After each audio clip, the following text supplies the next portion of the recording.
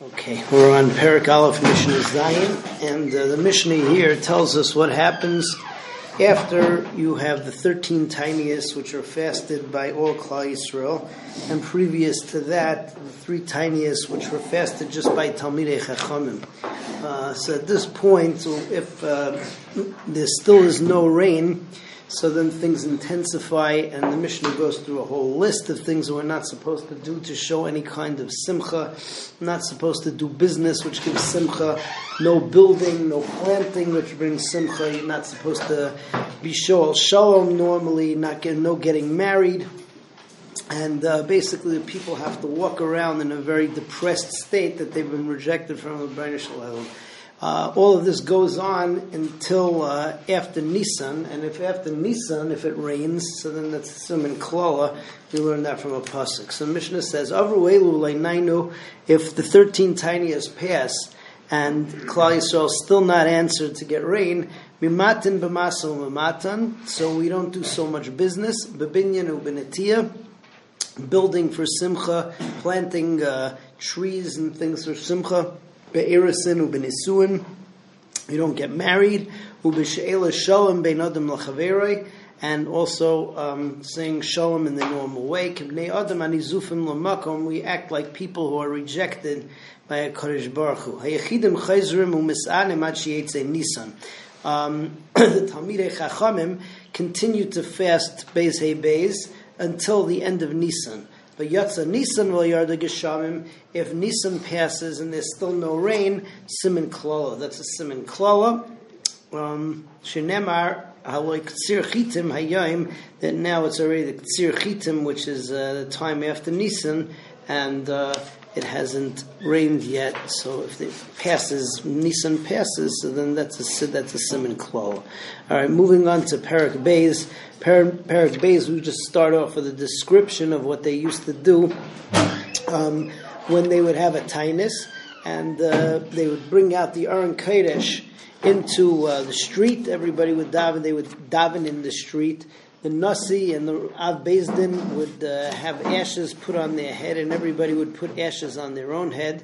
And Zaken would say Musar and quote the story that happened in Yoina with Ninveh, that Kodesh Baruch Hu listened to them and forgave them, not because of the fact that they wore sackcloth, but because of the fact that they did honest tshuva. So Seder Tiny is Ketzad. How you have the different tiniest. So you bring out the Aron Kodesh to the street, and you put ashes on top of the Aron Kodesh.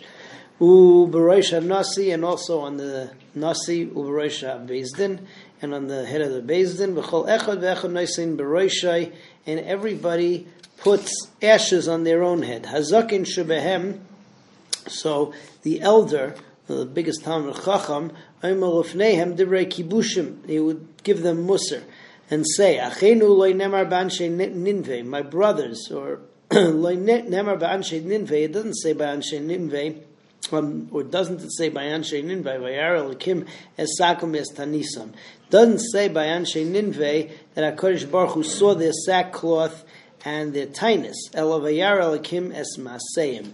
It says that Hashem saw their deeds, Kishavu Midarkam Hara, because they did tshuva from their bad ways. Ubekabbalah Huaymer, and in the Navi it says, "V'kiru levavchem v'albegnedechem," that you have to tear your hearts and not your begodim. Moving on to Mishnah Beis. Mishnah Beis tells you that there are special qualifications for the chazan, who's going to be the chazan for the time of tzibur, and really these are brought down when we talk about a shliach tzibur who's a shliach tzibur kavua. He has to be a chacham. He has to be familiar with the nusach. He has to have children so that he has more at stake. Beisai Reika means that he's a person who's free of averis. And then it tells you that we have 24 brachas to say, which we'll describe them in the next Mishnah. In Mishnah Gimel, we'll go through that too. the 18 regular ones, or now in case it would be 19, and then there are another 6, and the machlek is what the 6 are, so we'll see that in Mishnah Gimel.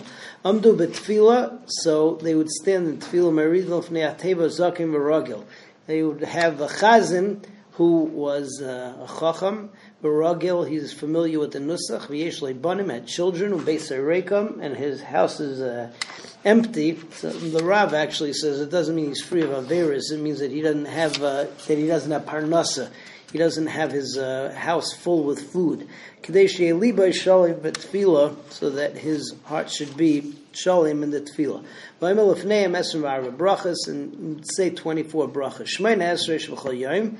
That means the 18 of every day. U'meisef aleim ad sheish. Okay, now what are the sheish? So the Tana Kama says ve'eluhem. Zechronis v'shofros, so it's Zechronis and shofros, that's 2. Number 3 is El Hashem b'tzarasel ikarasi v'aneni, is Tehillim Kuf Chaf, and it will have a special bracha at the end. That's 3. Esayina El Harim is the Mizmor of Shir Lamalas, Esayina El Harim, that's 4. Number 5, Imamakim Krisicha Hashem, and number 6 is Tfil Yoni Kiyatov, and each one of these is going to have a bracha at the end. Rabbi Yehuda says no. So the 4 of Tehillim are correct, but Zechronis and Shofros we don't say. Ella Eimer Tachteim, what do you say instead of Zechronis and Shofros? What are the 6? So he says, Rav Kiyeh Ba'aretz Dever Kiyeh. That's from Malachim. Asher Haya Dvar Hashem El Yir. And the second one is Asher Haya Dvar Hashem El Yirmiyahu Al Divrei Habatzarais Ba'Eimer Chais Meim. And it says their brachas, and the brachas Be'ezras Hashem we'll talk about tomorrow. Have a good night.